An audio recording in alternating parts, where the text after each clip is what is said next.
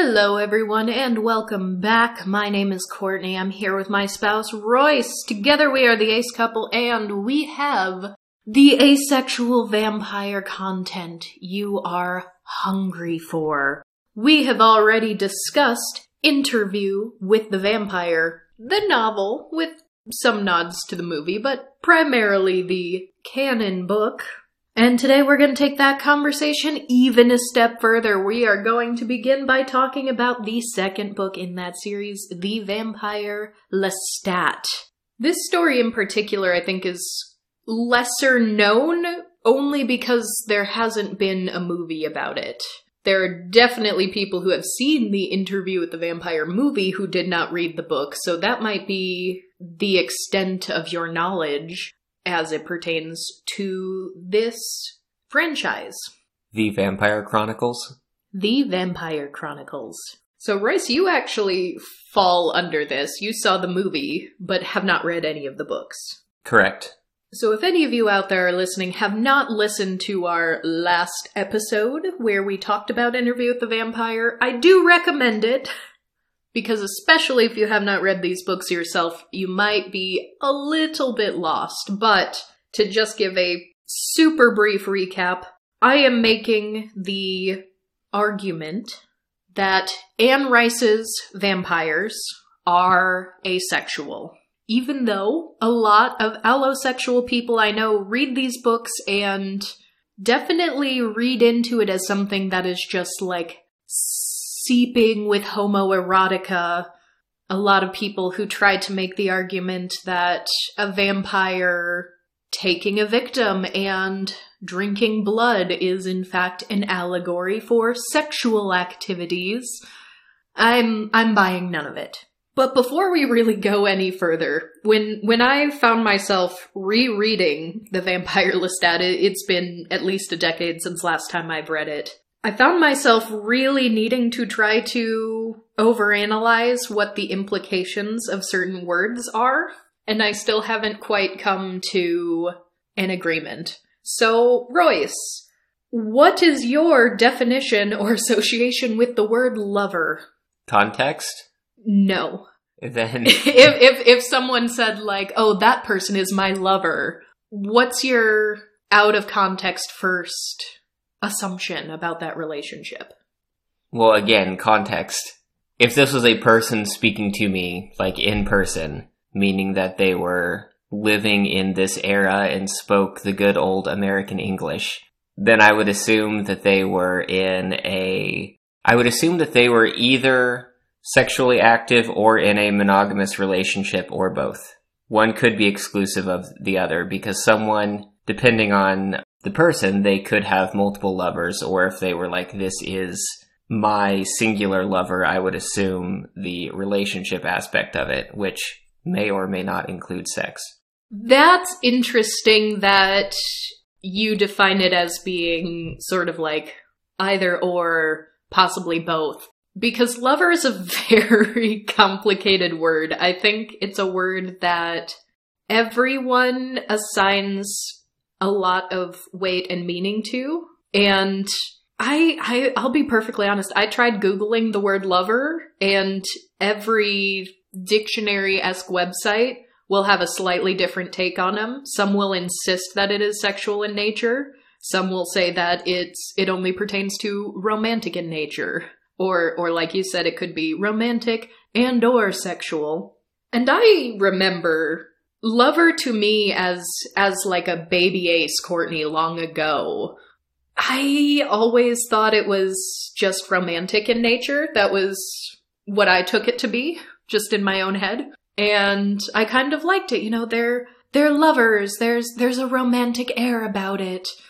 But then I was just utterly appalled to one day find out that a lot of people think the word lover is exclusively sexual. And I was like, oh no, have I ever called someone my lover when that was not the case? And it kind of led to some like ace anxiety. I was like, have I been using this word all wrong? So yeah, it's a weird one. It's a weird one. And I ask because the word lover is used so often in these books. And sometimes in ways that are kind of hard to explain or justify. But for the purposes of my argument, I am going to say definitively that lover does not inherently imply sexual activity, because the vampires are asexual. I'm sticking to it. But we'll get there. So, going to the story, we sort of left off at the end of the last book where Louis the vampire, who is being interviewed in the first book, has sort of gone his own separate way. The last time we saw Lestat, the vampire who made him a vampire, was sort of growing weak, not really taking care of himself, really struggling to live without Louis any longer. But in this second book, as perhaps you gleaned from the title, being as though it's called The Vampire Lestat, this book talks about the vampire Lestat. Except we are now in the 80s, baby. Lestat had gone underground, which is apparently quite a common thing that vampires do. I guess it could be read as a sort of a bout of depression where you just sort of bury yourself in the ground for decades. Literally. Literally. Wait, actually literally? Yes, literally. As in what? He just, like, climbed inside of a coffin and that coffin got put under some dirt? Not even coffin, just, like, in the ground. Just, I'm in the earth now. Really? Yes! He just spent, like, 100 years underground, but still conscious. It was more like 60 years. That's still a lot of years. Yes. With no stimulation. Yes. Okay. Most unbelievable thing I've heard in a series about vampires so far. So, Lestat sort of comes out of this sort of sleep, dream, haze state and reawakens in 1984. Oh, if it was like, I asked if he was conscious. If it was a hibernation, sure. Yeah. Lestat just did a grizzly bear. Went to sleep for a long time. Hopefully ate a lot first. The way it's described, I think there is some amount of consciousness, but I think time just doesn't really take on meaning for them in this state, because there are allusions to, like, the creatures you feel moving about you in the ground, and so, yeah. What did What We Do in the Shadows call it?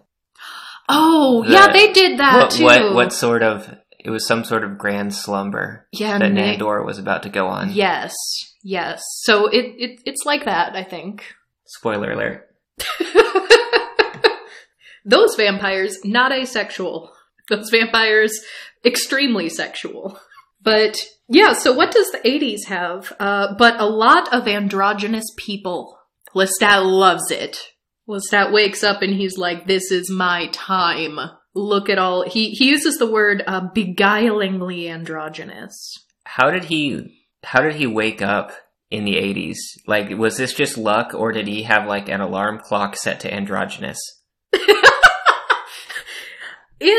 If I recall, he is kind of, like, pseudo-conscious, and I think things like electric guitars and the music of the 80s and the sounds of, you know, the cars and the streets and the radios, like, kind of called him in a way. His vampire senses were just like, now's a pretty good time to be awake. Yeah, absolutely. Because Lestat is definitely some level of bisexual, possibly pansexual, or at least almost probably was before becoming vampire.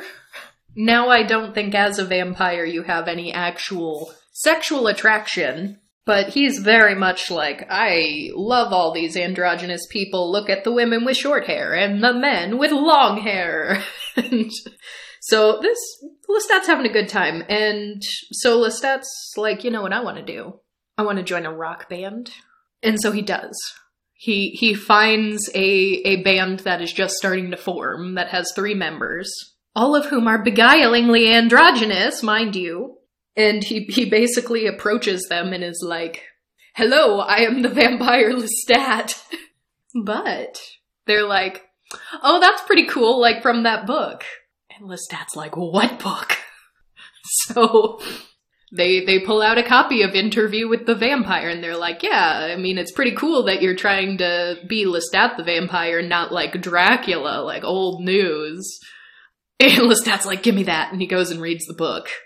Which, of course, didn't talk about him very favorably, as we recall. It was very much made out to be an extremely abusive relationship that he and Louis were in. But Lestat was immediately like, there are lies in this book, there are falsalities, gross over-exaggerations.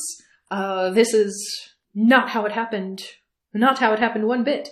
So at that point, Lestat says, okay, here's what I'm gonna do. I'm gonna write a book called The Vampire Lestat, which is gonna be a response to Interview with the Vampire. We're gonna name the band The Vampire Lestat. I'm gonna be the front man. And I have, like, billions of dollars. I'm just gonna throw all my money at it to get the best music videos, to get these books published, etc., etc. But I did want to call out just a couple of the ways he talked about Louis as he's seeing all this happening. He uses "my beloved Louis." He says, and of course I hated him for the lies he told about me. But the love was still far greater than the hate. He shared the dark and romantic years of the 19th century with me. He was my companion as no other immortal had ever been. Which I think is good to keep in mind, because we start to get Lestat's backstory from before he made Louis in this book. So right off the bat, he's still saying, like, Louis, if there's a relationship hierarchy kind of situation here, like, Louis at the top, he's my number one. So, we're gonna get into all the uses of the word lover, but I think there's one other we need to talk about. Love versus in love, or falling in love. Do you think that in love or falling in love has to mean romantically speaking? I think that's the only context I've heard it used before, but I think if it's something that's used frequently in the book, what you're trying to figure out is, what was Anne Rice's intention with these words? Yes.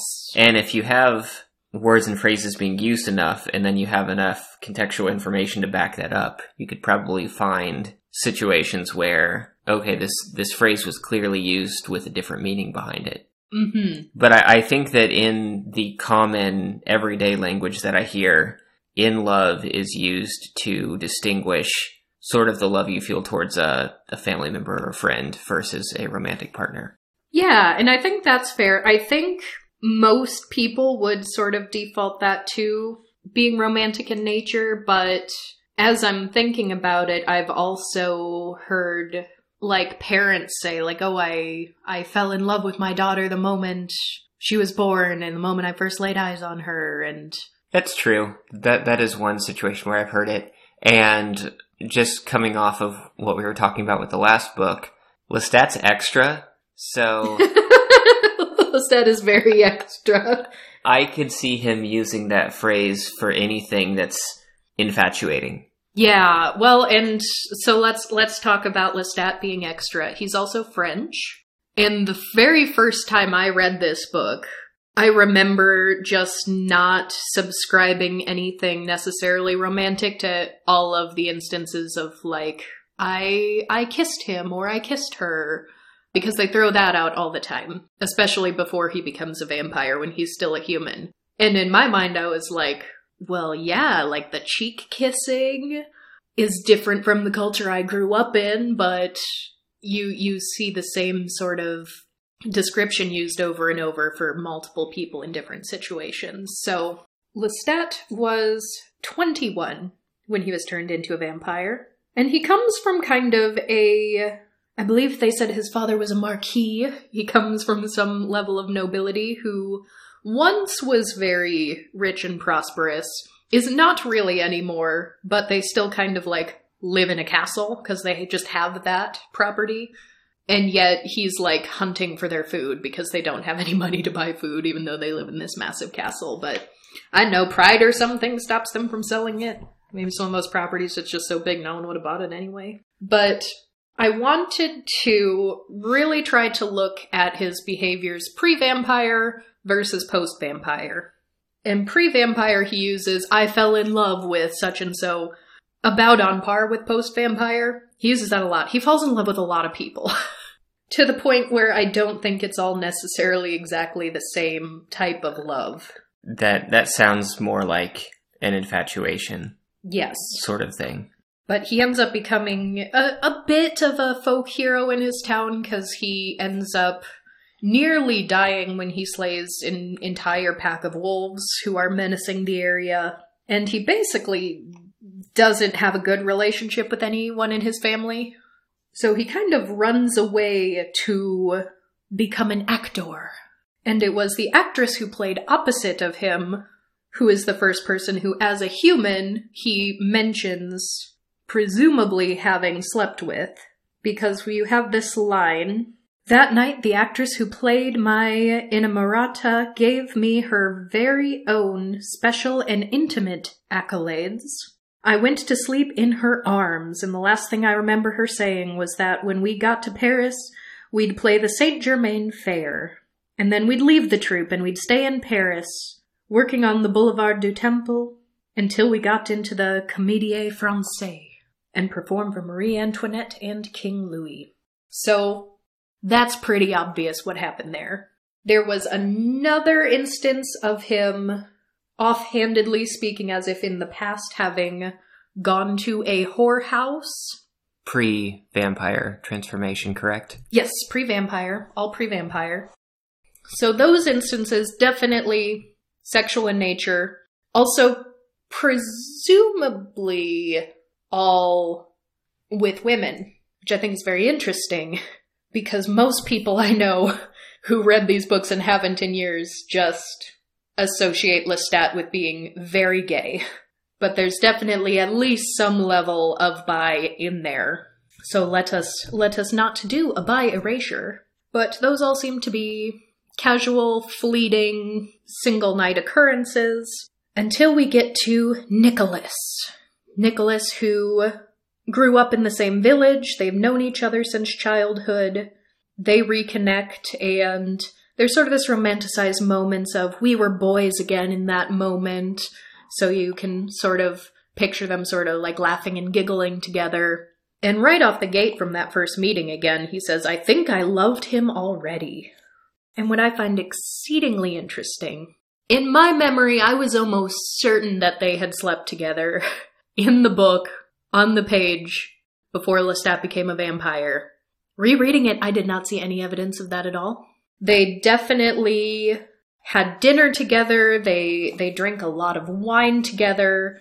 They kept calling it our conversation which never ends, which keeps going on, and we could talk forever. And so it's a very, and they're talking about running away together, so as lovers might do.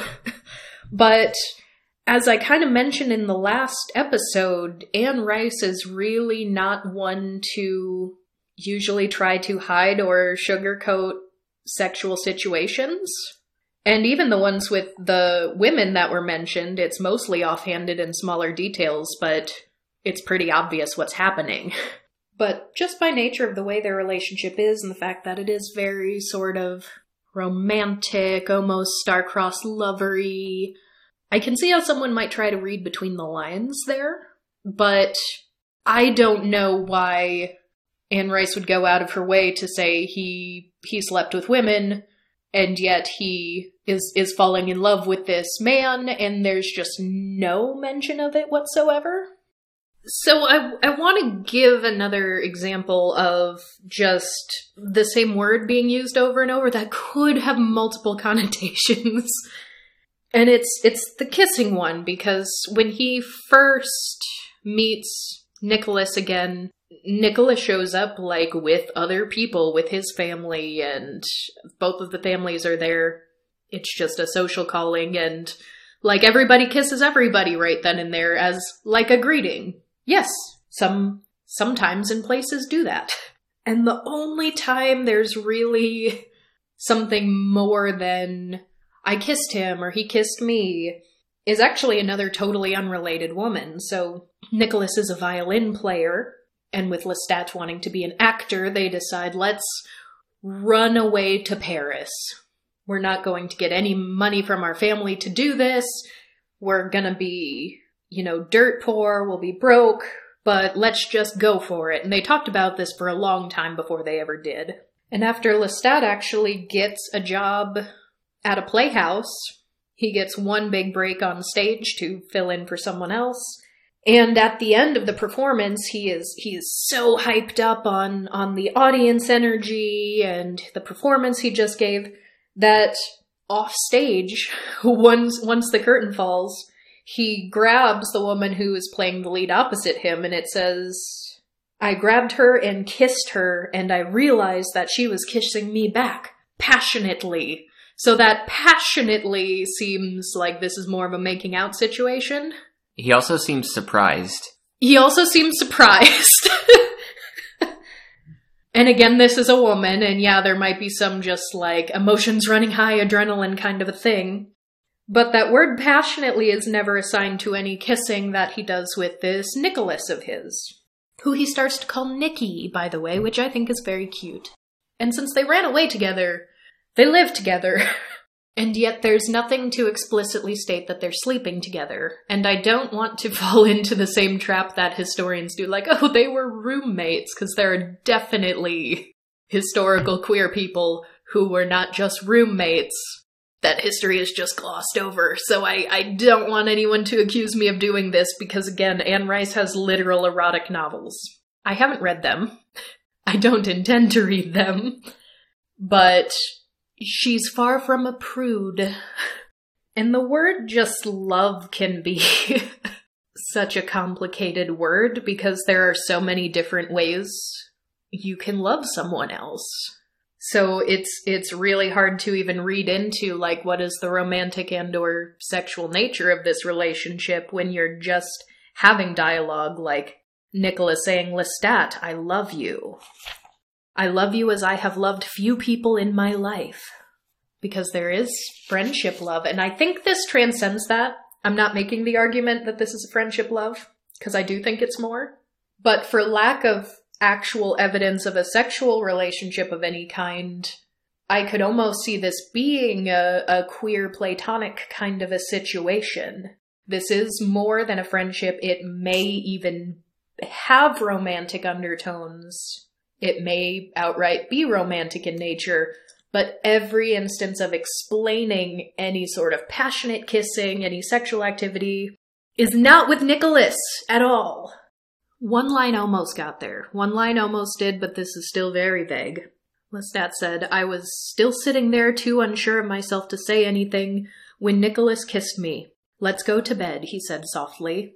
I wish there was more than just that, because they ran away to Paris together. They are living together. So is this a shared bed kind of situation? We don't know, because you never told us. And that's just where that scene ends? That's the end of the chapter, yeah. Does the next chapter pick up on the next day? Or is it a passage? No. Okay. Yeah, unspecified. Well, I guess it does, because that's actually right before Lestat does get turned into a vampire. And now that you ask and come to think of it, it is like 3 a.m. He wakes up and a vampire is like in the room trying to spirit him away and steal him and take him and fly out the window.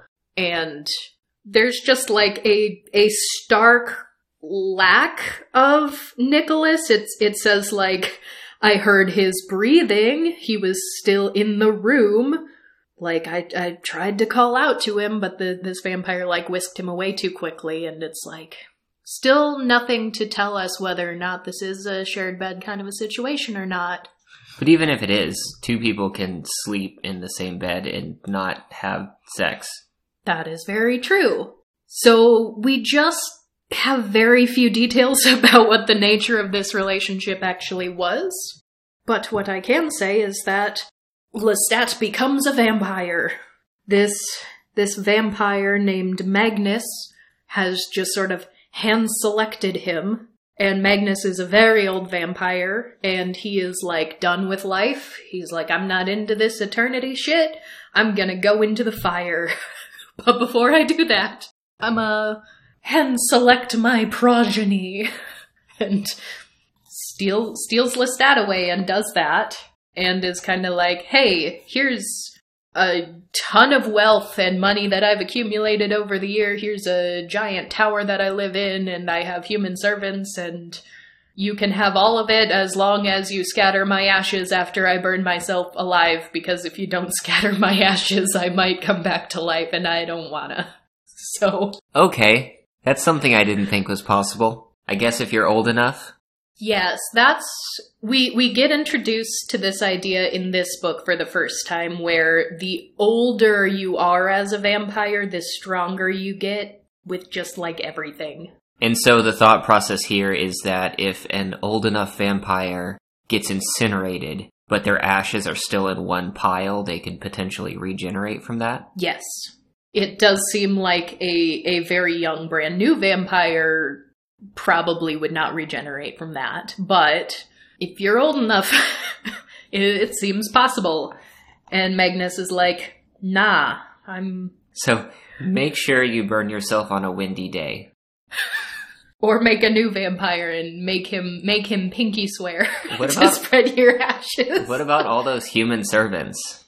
Well, one of them, Lestat, kills, like, immediately, because he's a new vampire the next day and a human comes to him. And he was like, oh, that was kind of neat. I could just, like, kill him real fast and drink his blood. Which, speaking of, I mean, this is how they describe Lestat drinking this other vampire's blood to become a vampire for the first time. Blood and blood and blood. And it was not merely the dry, hissing coil of the thirst that was quenched and dissolved. It was all my craving, all the want and misery and hunger that I had ever known. So blood is very satisfying to the vampires.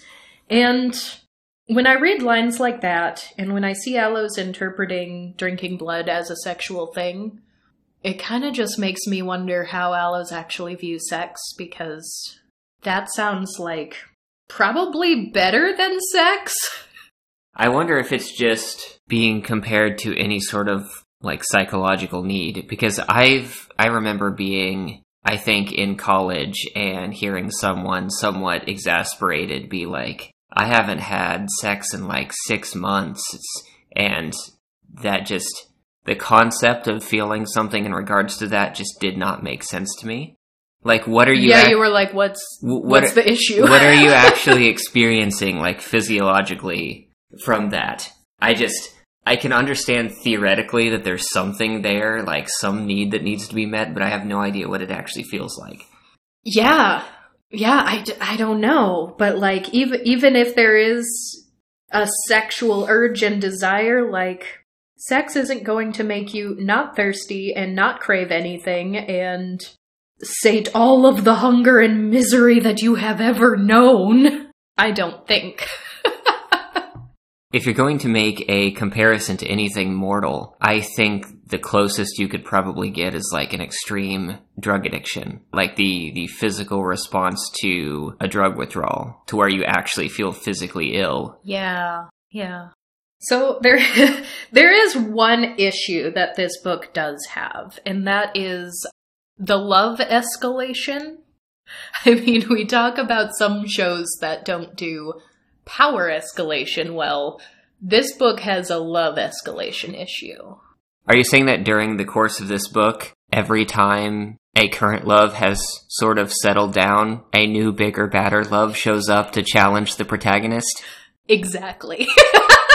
So, for example, there was first the young lady who was an actress who didn't last but a night, and then it was Nicholas. It was Nikki, the great love of the life.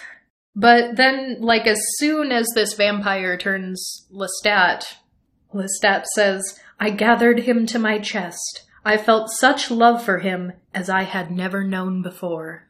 So whether or not his relationship with Nicholas was sexual or not, This one is not. And yet this is the greater love here, by his own words. Because sex is just not the end-all be-all. But the number of times he's like, this was the greatest love I had felt, is a little ridiculous. And so, yeah, Lestat has exactly one night with Magnus. Because Lestat's even like, just stay with me a little bit longer and teach me how to do this vampire thing. And Magnus is like, no! You'll figure it out. I left you clothes, I left you money. Here's my house. That fire, it is calling me.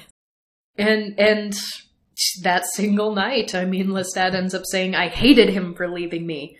And it struck me with full ironic force that I'd felt love for him before he'd left into the fire. I'd felt love for him when I saw the red garments, which was clothing that Magnus had like laid out for Lestat.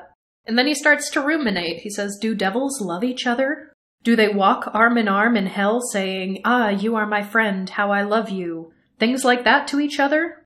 It was a rather detached intellectual question I was asking, as I did not believe in hell. But it was a matter of a concept of evil, wasn't it? All creatures in hell are supposed to hate one another, as all the saved hate the damned, without reservation. Which is kind of just a recurring theme in the book. Like, are we evil? Are we damned? Are we children of God? Are we children of the devil? And they pretty much all resign themselves to like, yeah, I'm definitely evil. If there's a devil, I come from him, and that's fine. But then Lestat's like, but I feel love. How can I be evil if I feel love? And it's like, man, you met him tonight. And he just left you high and dry. Magnus also, like, kind of turns him into a vampire, like, against his will, because he drains him of blood almost to the point of unconsciousness, and is like, do you want to die or do you want to be a vampire? And Lestat's like, I don't want to be a vampire, just let me die. And Magnus is like, nope. Vampire. And I don't know what it is about Magnus, but the next day, or the next evening, I suppose, Lestat wakes up and sees a bunch of bodies in varying states of decay in, like, a cell in this tower. And all of the corpses who are new enough that you can discern features of, Lestat's like, oh, they all look exactly like me. We all have blonde hair, we're all men about the same age. So Magnus has a type. And when he sort of describes the first whiff he got of a mortal, he describes it as a number of things. Basically just anything that could mean desire, I suppose. Because the scent was faint, but it was almost irresistible. It was the musky smell of the first whore whose bed I had spent my passion. It was the roasted venison after days and days of starvation in winter. It was new wine, or fresh apples, or water roaring over the cliff's edge on a hot day when I reached out to gulp it in handfuls. So again, blood just sort of being like all-encompassing everything good. Well, at this point, it is his only physiological need, right? Because if he stayed buried underground for so long, he doesn't need air, doesn't need food or water. Yeah, it's just blood. It is just blood. Which does start to complicate things a touch, because now Lestat's a vampire, Nicholas is not a vampire. Lestat kind of decides, I'm gonna just withdraw from life, and I'm gonna send money to Nicholas to make sure he's okay. I'm gonna send money to the theater where they were both working at to make sure they can still keep producing plays and stuff, and just kind of generally withdraw from life other than that. But the first time he actually does come face to face with Nikki after being a vampire, all sorts of things start to happen in Lestat's head. For one heady moment I felt love, and only love, obliterating every recollection of the horrors that had deformed me. Maybe I felt a profound joy, too, that I could still love, if I'd ever doubted it, and that a tragic victory had been confirmed. But something else stirred in me, and I knew it for what it was, something monstrous and enormous and natural to me as the sun was unnatural. I wanted Nicky. I wanted him as surely as any victim I'd ever struggled with, wanted his blood flowing into me, wanted its taste and its smell and its heat. So there's love, but also, quite murderous. But then here's one more line that once again is like, when I finally feel like I'm getting to the essence of what this relationship actually is. He refers to him as the one whom I loved, even as I loved my mother and my brothers, which makes it sound more familial. Yeah, I don't know what else that could mean. And that's a very specific set of relationships to use for comparison. Yeah, and it gets a little more complicated because he turns his mom into a vampire. Because she's sick and she's close to death. So is the motivation there to keep her from dying? Yes. She is, literally on her deathbed. And as he is turning her into a vampire, we get this line. And jetting up into the current came the thirst, not obliterating but heating every concept of her, until she was flesh and blood, and mother, and lover, and all things beneath the cruel pressure of my fingers and my lips, everything I had ever desired. That's where that lover word keeps popping up, and I'm like, what do you mean by that? Because that's not the only time the word lover is used to describe Lestat and his mother after they both turn into vampires. So it's at least vaguely Oedipal. Yes, and from these excerpts, I think that the main indication that I'm getting is that Lestat is so in the moment and stimulation focused. He seems to have a difficult time reconciling feelings. And I think that's why everything that happens to him is now the biggest, most important thing that has happened to him. And how a lot of things tend to be described in the same terms. Because it kind of seems like... Good point. It kind of seems like the part where this got weird was the part where blood was introduced. And previously he's described blood as everything. Everything. It's sort of wiped away everything else. And if you take that in reverse, blood becomes a proxy for everything else and just kind of gets mixed together.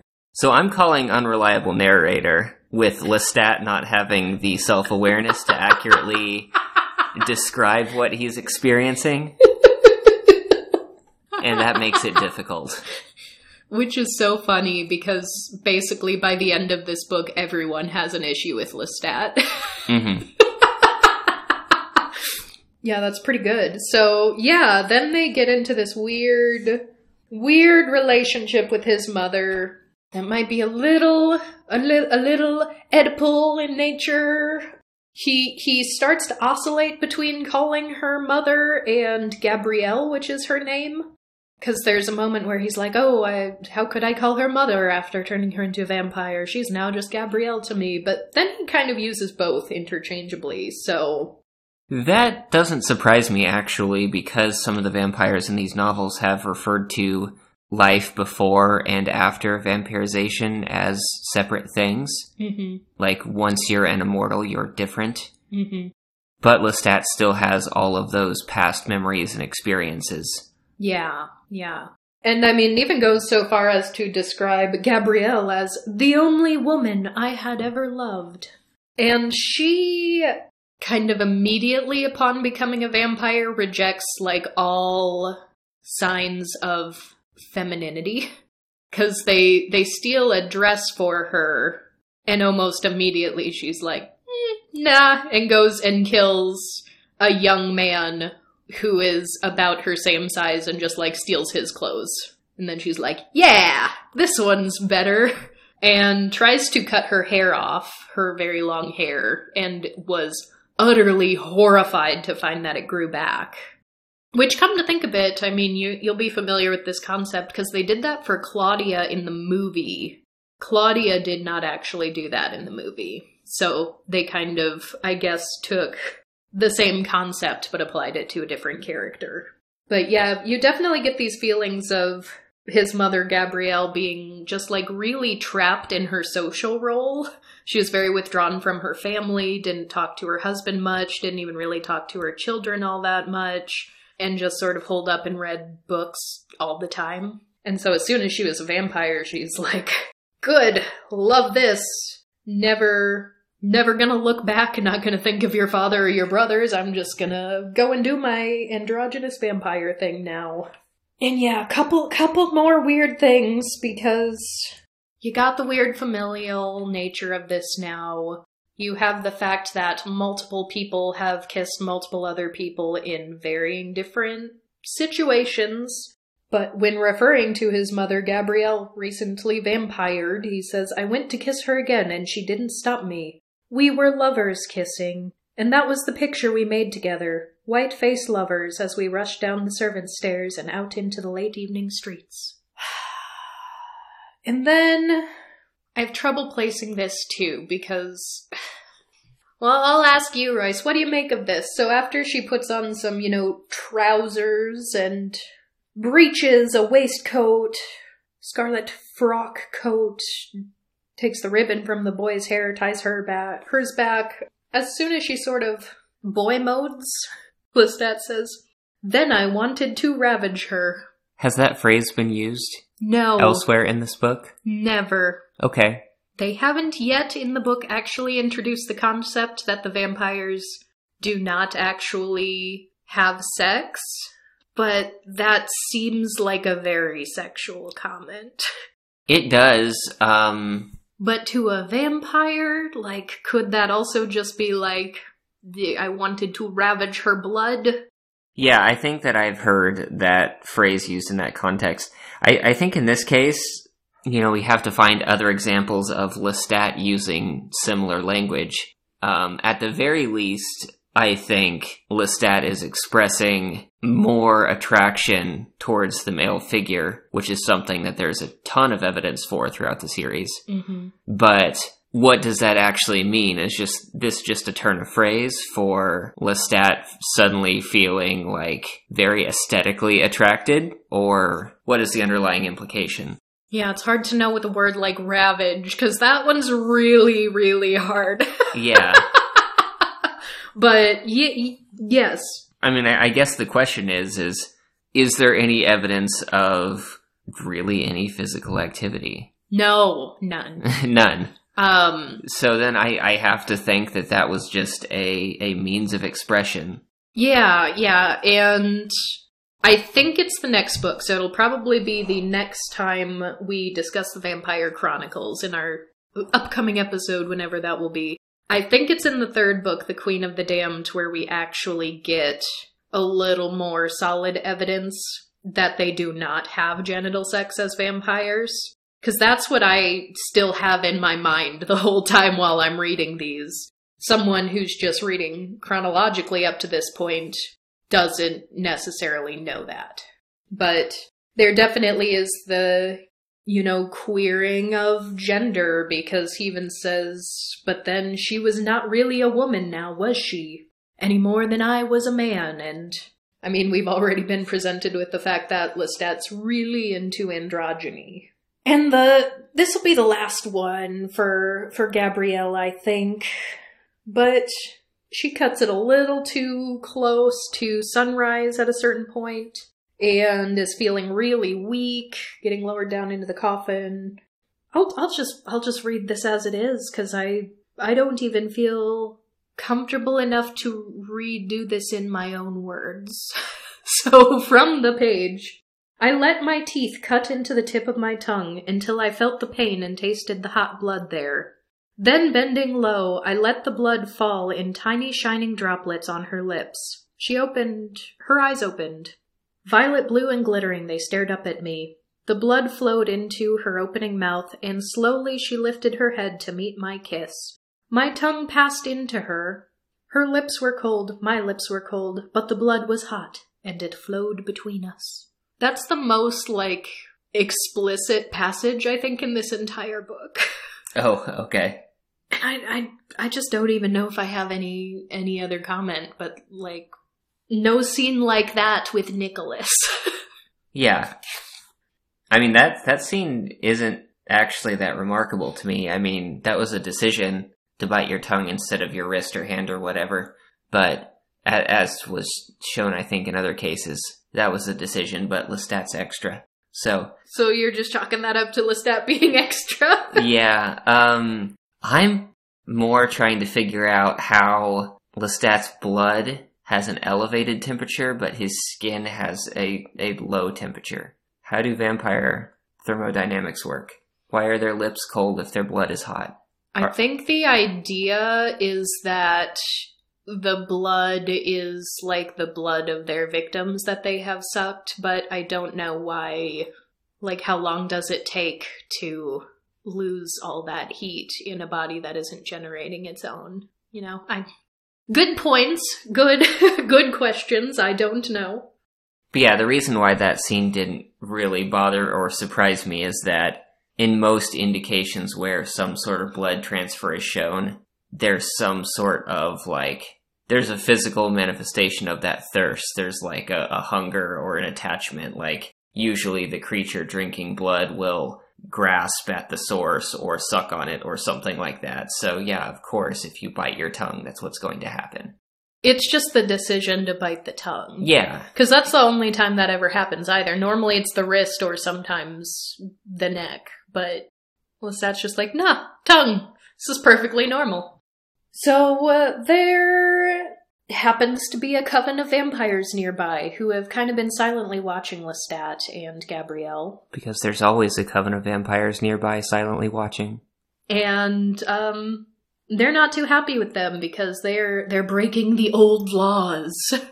They are doing, especially Lestat is doing business as a mortal. He hired a lawyer to take care of his affairs during the day, and isn't Lestat's existence in violation of the old laws?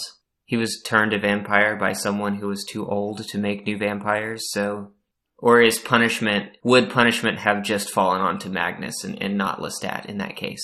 I don't think there was anything massively bad about Magnus turning Lestat into a vampire, except for the fact that Magnus was already kind of an outlaw.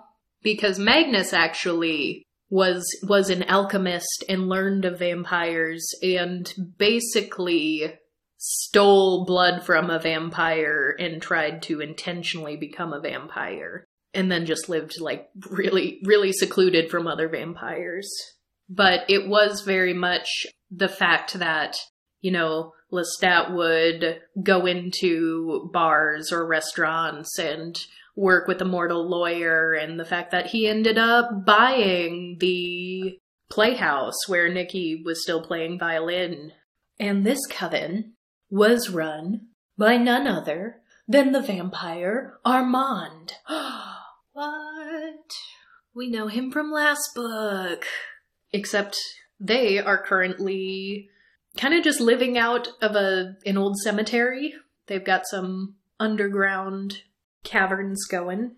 So yeah, in many ways this ends up starting to be not only Lestat's origin story, but it's a sneak peek into the origin of the Theater of the Vampires, which was what Louis and Claudia found when they went to France looking for vampires.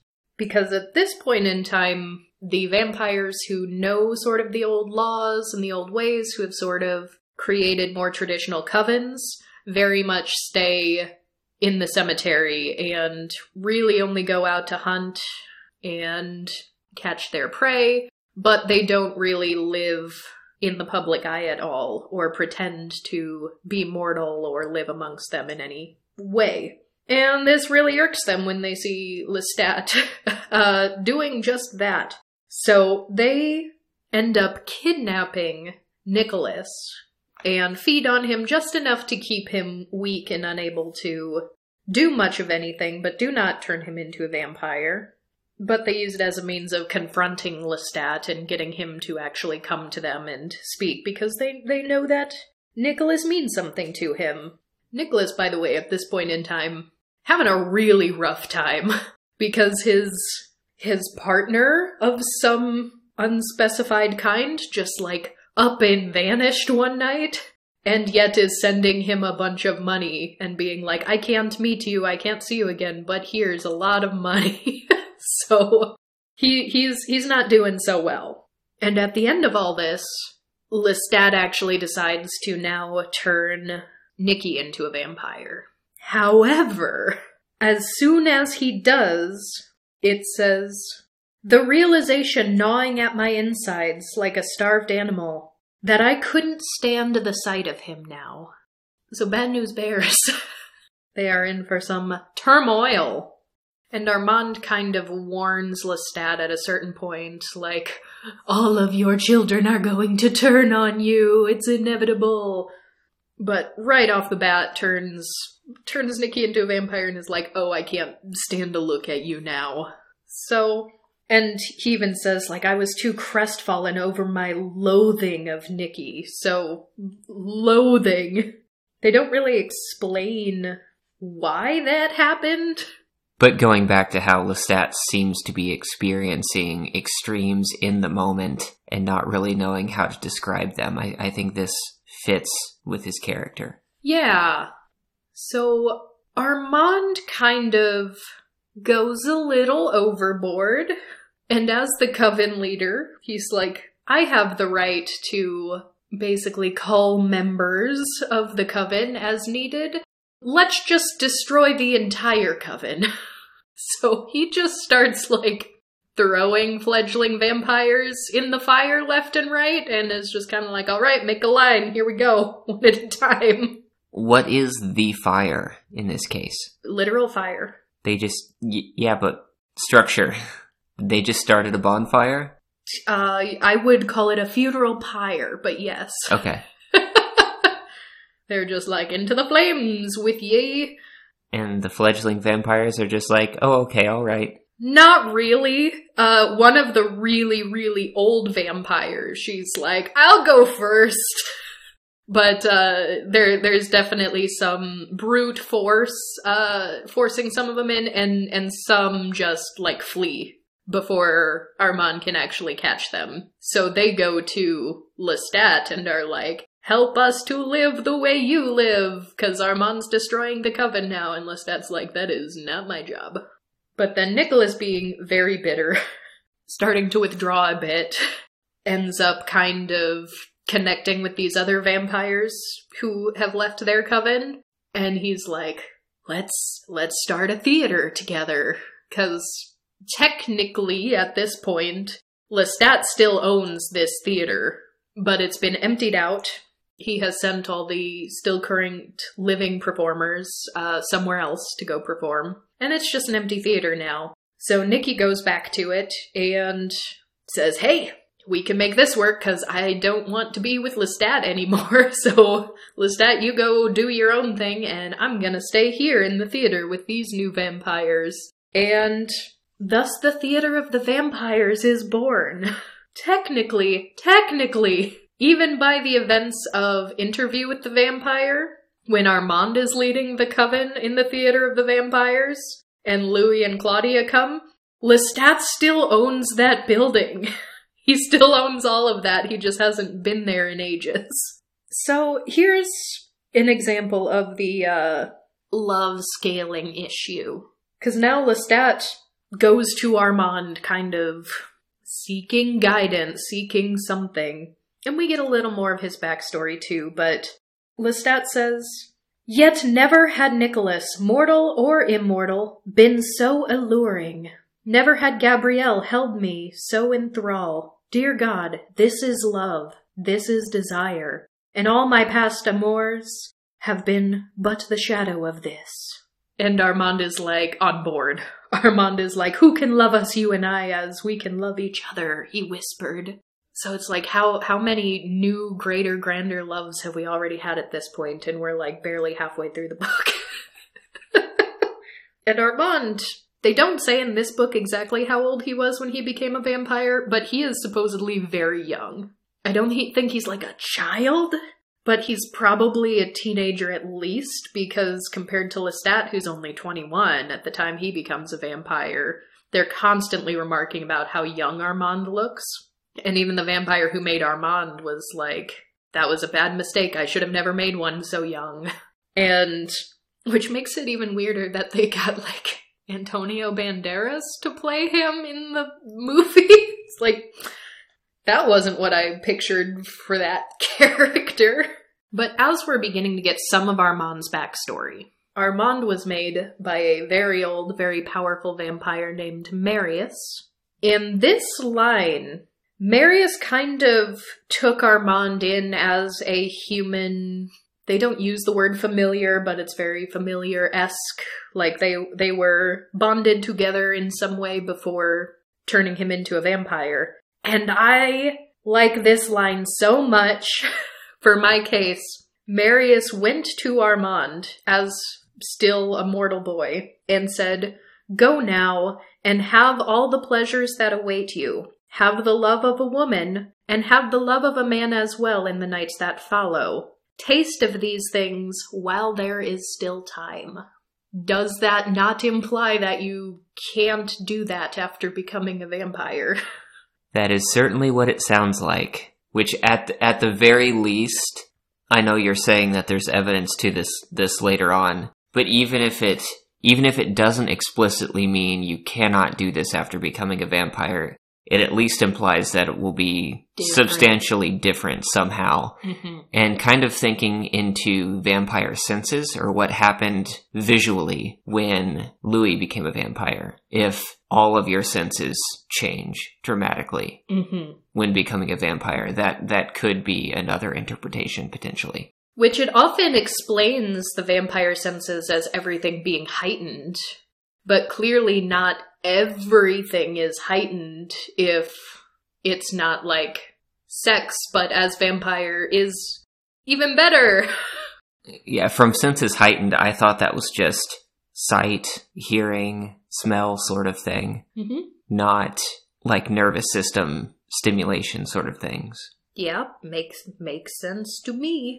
But yeah, I loved that line. And I also love the line that it's like, have the love of a woman and a man. At least one of each.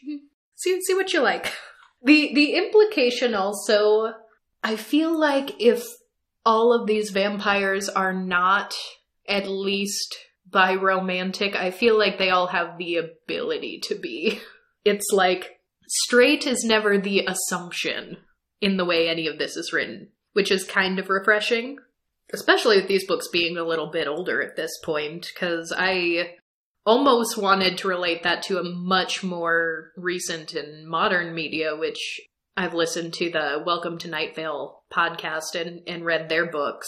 And I've always just loved that straight isn't the default, nor the assumption in the way everyone's written. So yes, and in talking to Armand and learning a little bit of his backstory, we also start to get sort of the old laws that the traditional vampire covens abide by. And this one actually kind of had me cringing a little bit. Law number 2 had me cringing. This is the one that technically put, like, Claudia as a child vampire in the illegal category, because they also lump in children. But the way this one is written is that the dark gifts must never be given to the crippled, the maimed, or to children, or to those who cannot, even with the dark powers, survive on their own. Be it further understood that all mortals who would receive the dark gifts should be beautiful in person, so that the insult to God might be greater when the dark trick is done. That's a lot. That's a lot! That is a lot! I was like, okay, so no disabled people. Okay, cool. And only the conventionally attractive are allowed to be vampires. So that's kind of a yikes. That doesn't have to do with sexuality, but I'd be remiss if I didn't call out the yikeses when I saw them. So Nicky leaves Lestat and builds his own new little coven in the vampire theater. And then Lestat and Gabrielle just go adventuring, exploring, traveling the world. In particular, Lestat wants to find Marius, the vampire who created Armand, because he just has a sense that Marius is still alive and still exists, and this is someone who can tell me more ancient secrets. So he's trying to find this very old ancient vampire. And it's at this point that Gabrielle just, like, starts disappearing for prolonged periods of time, because she's very much a loner now, and she likes to just sleep in the dirt instead of a coffin, and she likes to just go wherever the heck she wants to go, and so he starts seeing her rarely, and she kind of makes a last attempt to say, like, Lestat, you're living way too much like a human sometimes, why don't you try turning over to your more wild vampire nature and try living the way I do, and we can go off and do this together, and Lestat's not really into it. He hears word that his brothers had actually been killed trying to defend their home because now the revolution is happening in France and there is an uprising. His brothers have passed away, but his very elderly and blind father managed to escape with a couple of loyal servants, and he fled to New Orleans. Gabrielle tries to keep this information from him because she's like, I don't care about that guy who was my husband, and I don't think my son should care about him either, so let's just pretend he doesn't exist and withhold this information from him. Gabrielle's a bit of a savage, but Lestat finds out and is really upset that she kept that from him, so at that point Gabrielle's like, fine, I'm just gonna go live my vampire life, I'm leaving. And Lestat's like, fine, I'm gonna go try to find Marius. And then maybe go take care of my still mortal elderly father. We'll see. And eventually, success! Lestat does in fact find Marius, who does in fact share some ancient vampire secrets. Good, because he didn't get many of those when he was first turned. No, he did not. So these are secrets, by the way, that even Armand did not know. Apparently Marius had intended to tell him these secrets much, much later, once he was older and wiser and strong enough that this information couldn't be, like, stolen from him. But with Lestat, Marius is just like, yeah, I'll tell you the secrets. And Marius has been taking care of whom he calls those who must be kept, all capitalized, and those who must be kept are said to be the original vampires. A man and a woman, clad in old Egyptian clothing, who for some reason have like white alabaster skin, which is another thing that they kind of imply happens over age and time with vampires, but these were definitely not white humans. So that was just a weird choice, but they're basically like statues at this point. They can move, but they almost never do. And they don't seem to need to drink blood anymore. And somehow, telepathically, this woman is able to tell Lestat what her name is, and that is Akasha. The man's name is Enkil. And Lestat is just, like, really, really drawn to Akasha. In fact, we have this passage. I drew close to her without willing it, and I leaned forward, and I almost kissed her lips. I wanted to. I bent nearer, then I felt her lips. I wanted to make the blood come up in my mouth and pass it to her, as I had that time to Gabrielle when she lay in her coffin. I don't know why. I don't know why that is. But he's very, very drawn to her. And Marius sort of tells the story that he knows, which seems to be that this Akasha and Enkil came to Egypt and seemed to not start out as any kind of royalty, but were able to help bring prosperity to this area and ended up becoming a king and queen. And that there were bodiless demons who had some sort of deep, deep anger that they did not have bodies of their own. And they could possess bodies, but apparently not very well. Like, you can go into a body, but maybe you don't have a lot of control over it because you aren't truly inhabiting it. And so a demon at some point, or multiple, I don't know, we can't see them, is just like throwing a fit in ancient Egypt, and there are pots and pans flying and things going all over the place. And the story goes that the king and queen went to try to reason with the demons. But when someone came in and saw what was happening, some kind of unseen magic, things flying everywhere, it was misinterpreted that this was coming from the king, and they ended up stabbing him to death, and also the queen because she was there as a witness. But with all the stab wounds and bleeding, that apparently gave the demons some way to truly get into them. And it was via the blood that they were able to meld with. And so the demons getting into the blood created a new creature, which was neither human nor demon, but something new, which is what we know of as vampires. But then we learn that years and years ago, many vampires were completely wiped out, because the person before Marius who was keeping this, they sometimes call them the mother and the father, just left them out in the sun to see what would happen. And that was not great, because the newer, younger vampires just instantly incinerated to ash.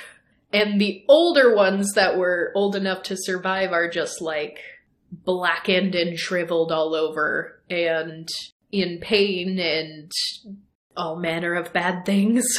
These guys, however, Akasha and Enkel, they're old enough that they were just darkened to a golden bronze, being in the daylight all day long.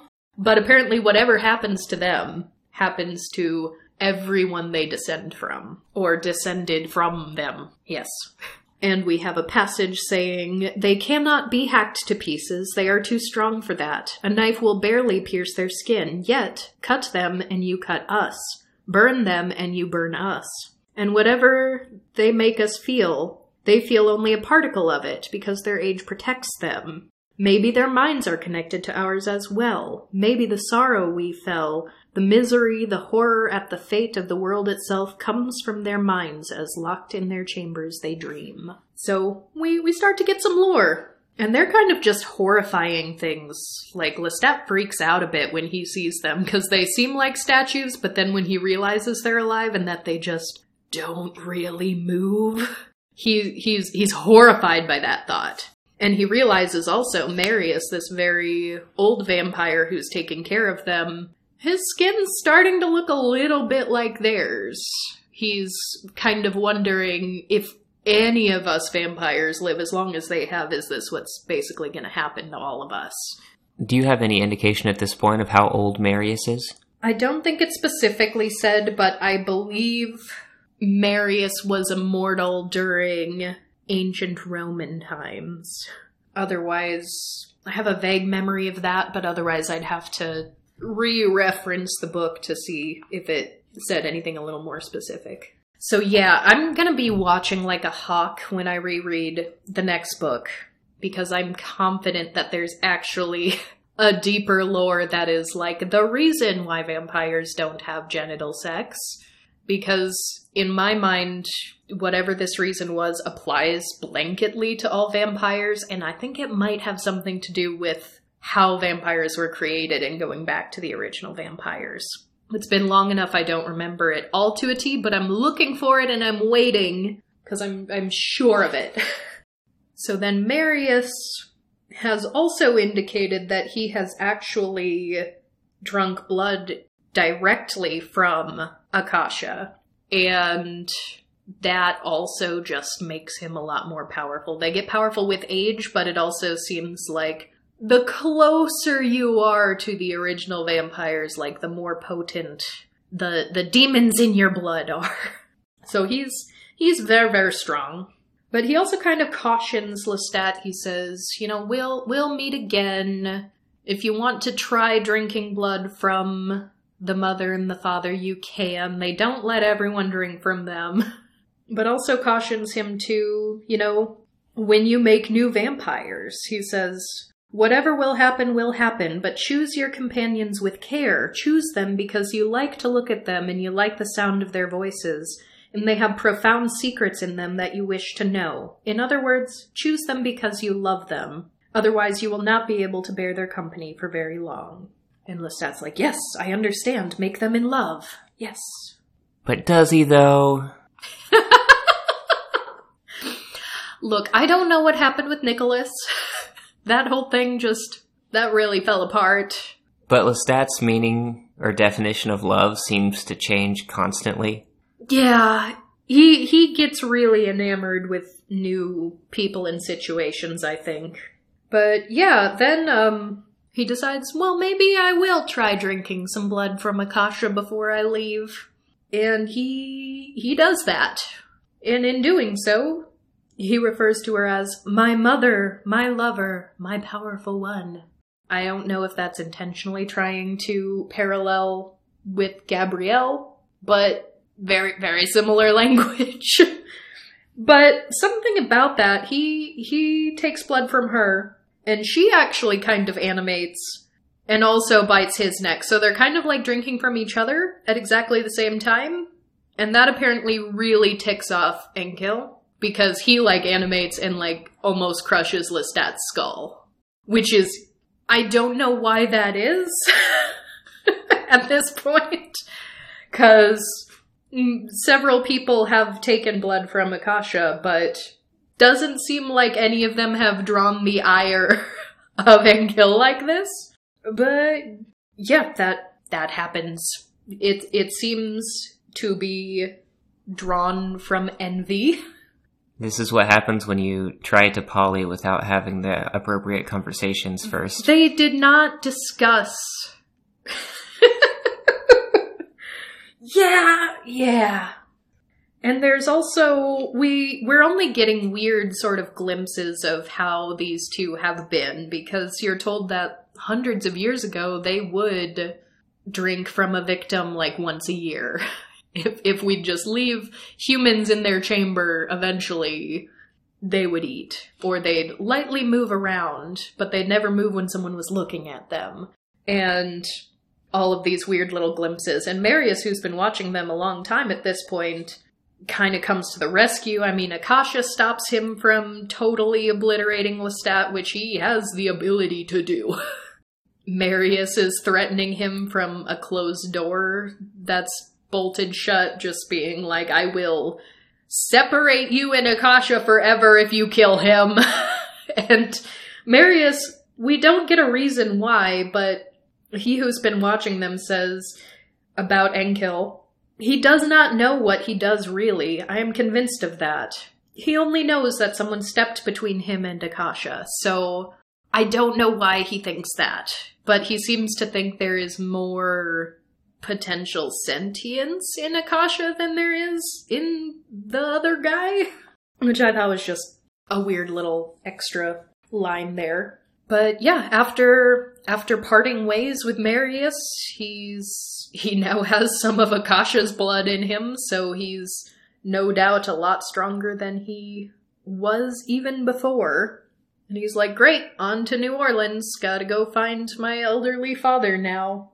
And then we start to get a little bit of his side of the story pertaining to meeting Louis, which, very interesting, he says, shortly after reaching the colony, I fell fatally in love with Louis, a young dark-haired bourgeois planter, graceful of speech and fastidious of manner, who seemed in his cynicism and self-destructiveness the very twin of Nicholas. Lestat's got a type. He had Nicky's grim intensity, his rebelliousness, his tortured capacity to believe and not to believe, and finally, to despair. Yet Louis gained a hold over me, far more powerful than Nicholas had ever had. Even in his cruelest moments, Louis touched the tenderness in me, seducing me with his staggering dependence, his infatuation with my every gesture and every spoken word. Louis was a sufferer, a thing that loved mortals even more than I did.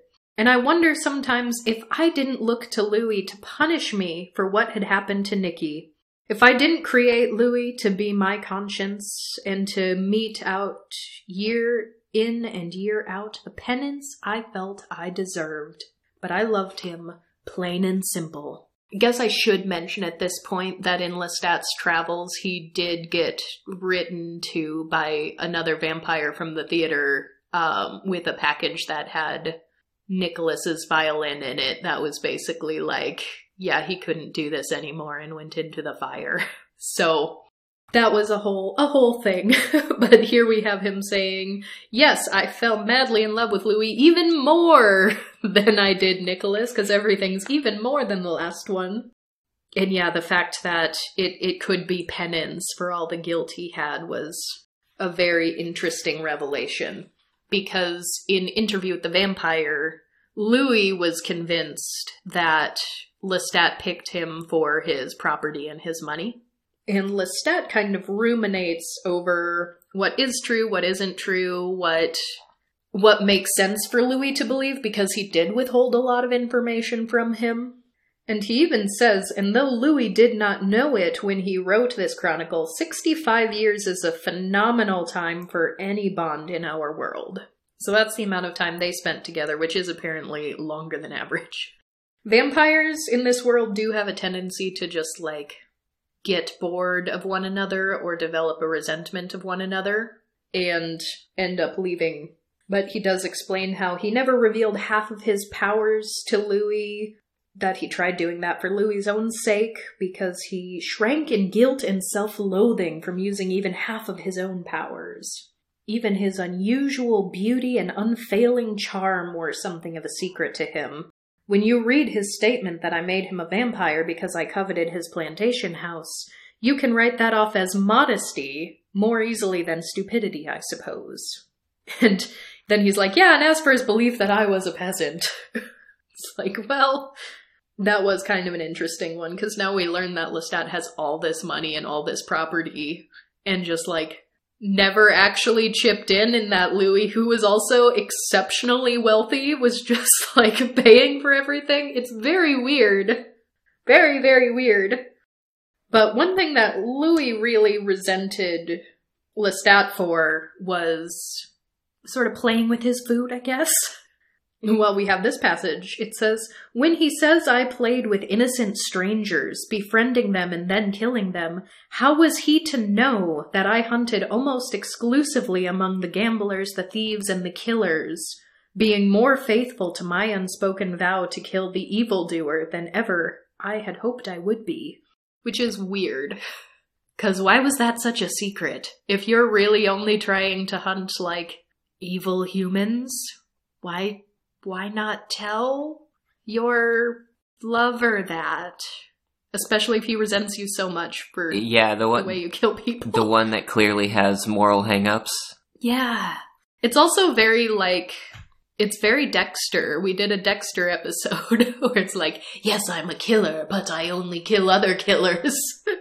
But it also mentions this scene, which in our last episode I pointed out, because the movie didn't do the same thing the book did, where the book was these prostitutes were teasing him for his lack of desire in them, which I thought was such an interesting line.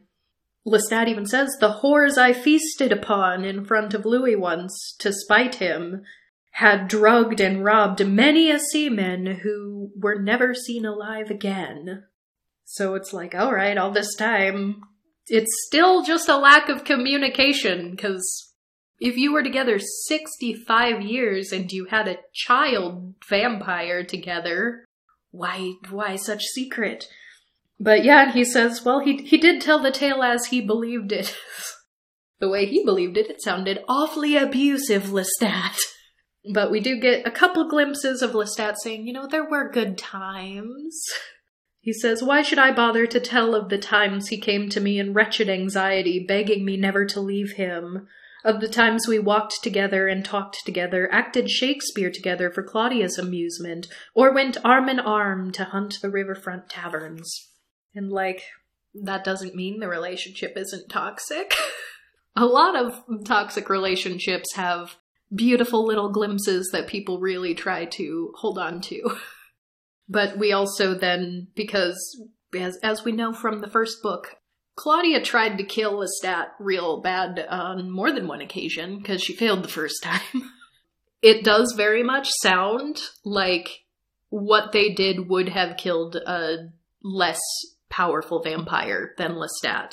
Because after the second murder attempt with the blazing inferno in the townhouse, Lestat outright says here that it was the blood of the old ones, Magnus and Marius and Akasha, that sustained me as I crawled away from the flames. And even then it says it took him a long time to regain enough strength to actually travel.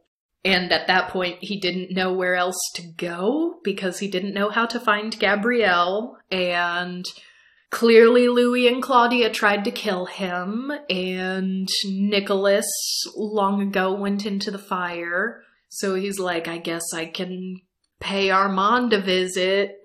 So he goes to see Armand at the Theater of the Vampires, which, whoa, that's where Louis and Claudia happened to end up.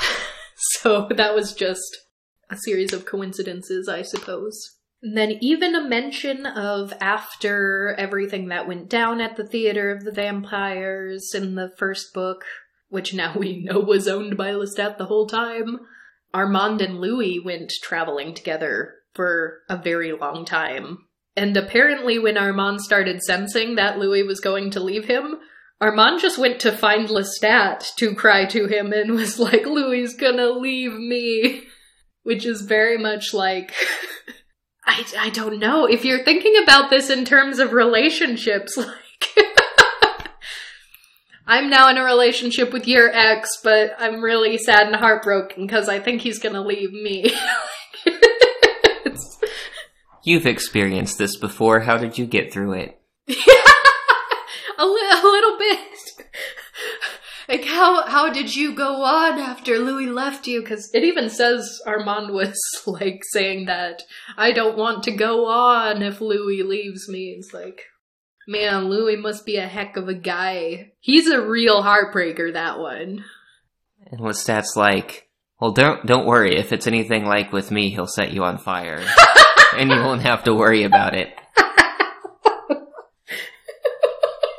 As funny as that is, it was mostly Claudia who was the murdery one. I don't think Louis would have actually done that if Claudia didn't suggest it. But yeah, so then we get the last little bit of an epilogue where we're back in the 80s, and his book has just released, and his music is playing on radios, and he's about to have his first, like, very big live concert in, I want to say, San Francisco. But who comes to visit him right before his concert? None other than Louis. And they, quote, embraced the way we never had in the past. And yeah, Louis is kind of just like, don't do the concert. Lestat, why would you do that? And Lestat's like, but I must! The stage, it calls. And yeah, they have a couple moments. I mean, Louis is like, all the vampires are gonna hate you. And Lestat's like, yeah, but you wrote a book too. Like, don't they hate you? He's like, yeah, but it was just a book. Nobody knows what I look like. But you're telling the entire world, hello, I am the vampire Lestat. This is what I look like. Here's my band. And yeah, Louis kind of has this moment where I don't know if he genuinely feels like he wants to start anew with Lestat, or if he's just really trying to convince him not to go on stage. But he says, Lestat, don't go on stage tomorrow night. Let the films and the book do what you want, but protect yourself. Let us come together and let us talk together. Let us have each other in this century the way we never did in the past. And I do mean all of us. And Lestat's like, that's all I've ever wanted to hear from you. But no, I'm going on stage. I'm a rock star now. And it turns out a lot of his songs are like just about actual real vampires and the vampire secrets. Like he uses Children of Darkness, which the Old Coven was using. And he's even like name dropping old other vampires. So he's kind of just outing people as vampires. Even though most of these people don't associate with humans, he's just doing his thing, I guess. But while he's on stage, he sees glimpses of vampires in the audience, and he's like, aha, they're here. And after the concert's over, and he's trying to leave, he gets attacked by a band of vampires, and Gabrielle comes out of the woodwork and is like, come with me, we must flee. And so she's here now. and Louis here, and vampires are attacking them, but the vampires who start attacking them just spontaneously burst into flame. Spontaneous combustion, just boom, fizzled. And at first Lestat's like, that's gotta be Marius, because he's very strong and very old, and I think he's the only vampire I know who's capable of doing that.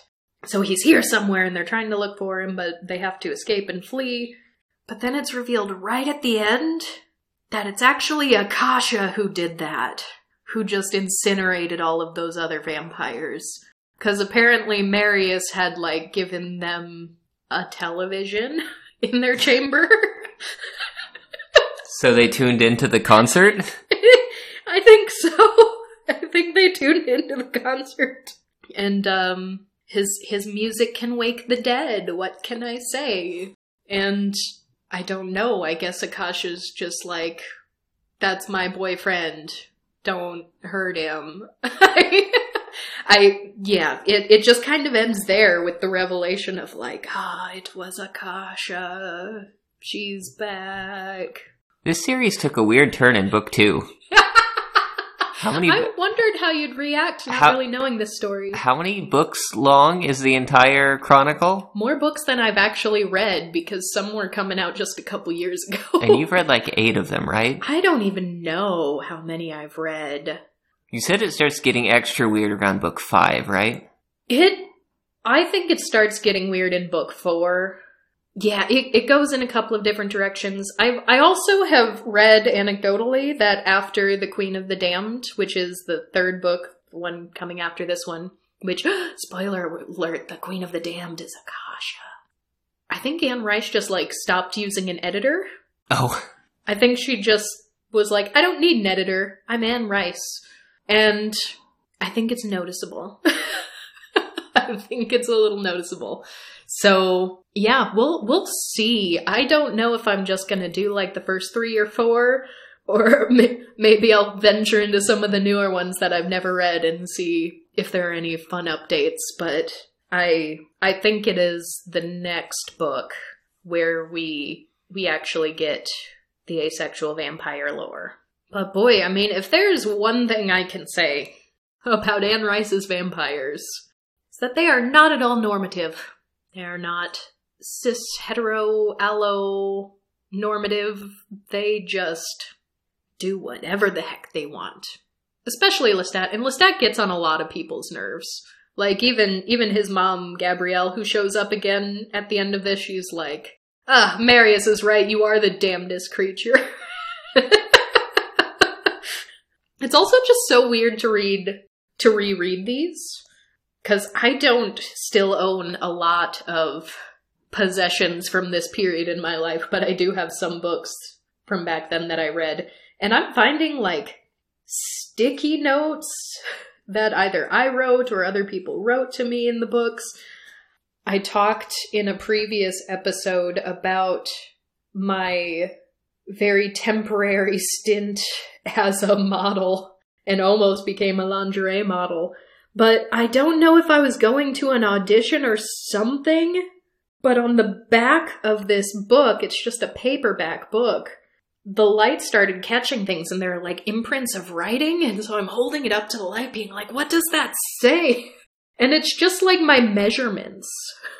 My measurements, height, weight, cup size. It's like, okay, guess I have that information for posterity. It's very weird to reread a book after all that time.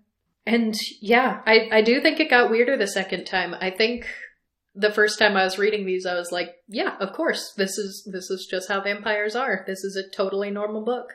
But you're right, it did take a couple of weird turns. That is for sure. For as complicated as it makes it to talk about, what does this language actually mean in this context?